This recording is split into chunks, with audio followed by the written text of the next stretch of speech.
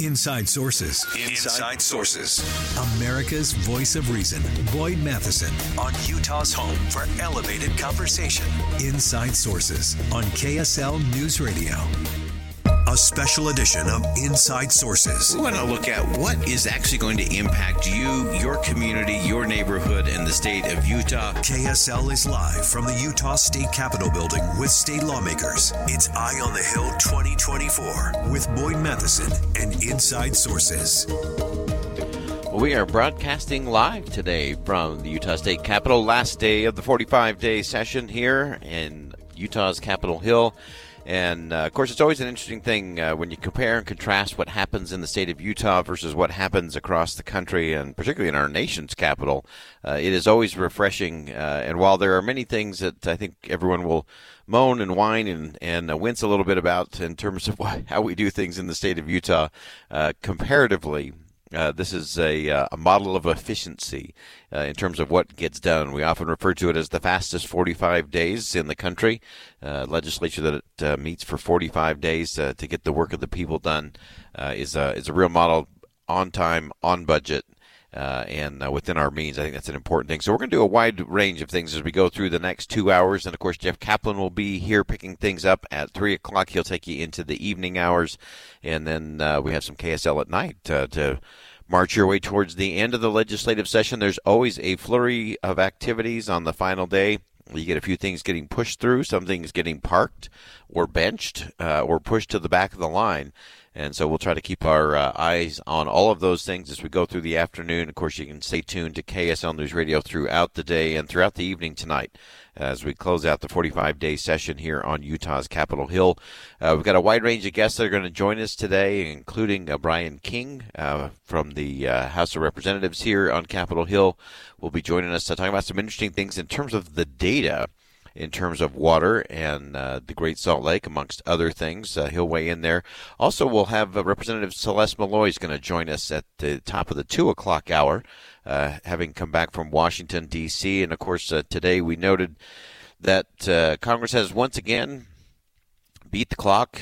No shutdown tonight. They have punted it to President Biden signed the bill this afternoon, which extended the funding of the government for 7 whole days. So lawmakers will be back at it over the weekend in our nation's capital trying to figure out the budget process and getting the government funded. I think they ought to just do a swing by here in the state of Utah. I think they could probably learn a few things about how you stay on budget and get the funding done. And so we'll watch that.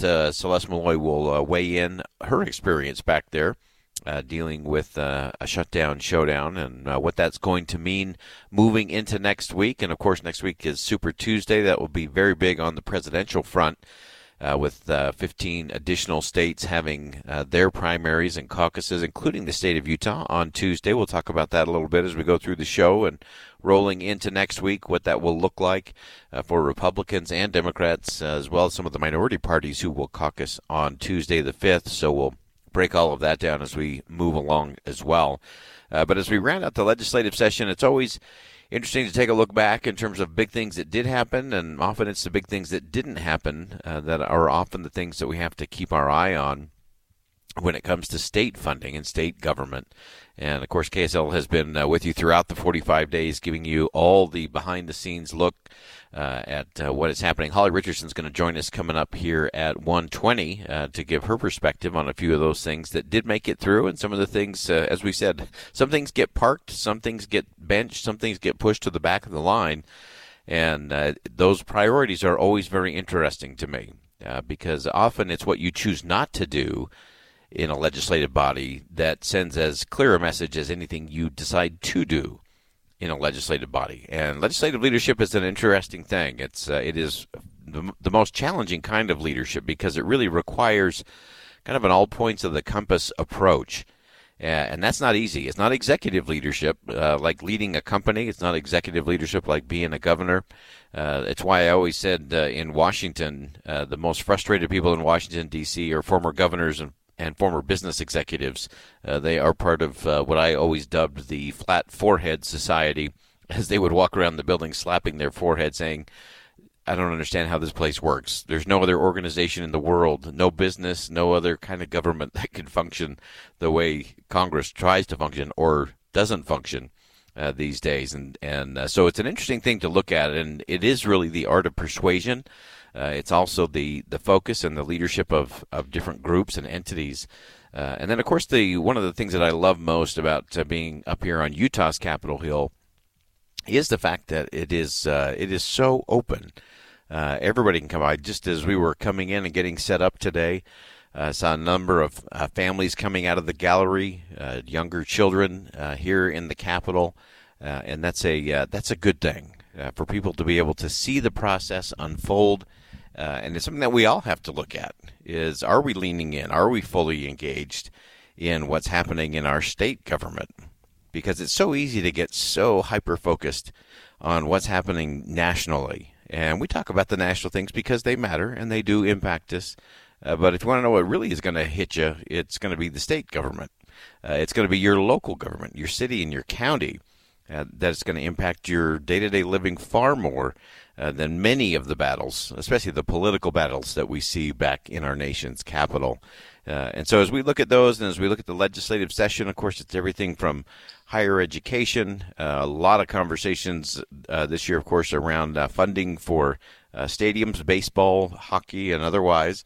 What does that all mean? Taxes, of course, another big topic of discussion up here during this 45-day legislative session. And so we'll break all of those down and try to help you connect the dots and make all of that news make sense for you on a Friday as we roll into the weekend. And as I mentioned, we're going to have a number of guests joining us here, and we're broadcasting live. Again, if you're just joining us, we are up at the Utah State Capitol. KSL News Radio will be here all afternoon and into the evening tonight. So Jeff Kaplan, of course, will pick up right at 3 o'clock. He'll get you home. And as always, Jeff will get you home a little smarter and a little safer.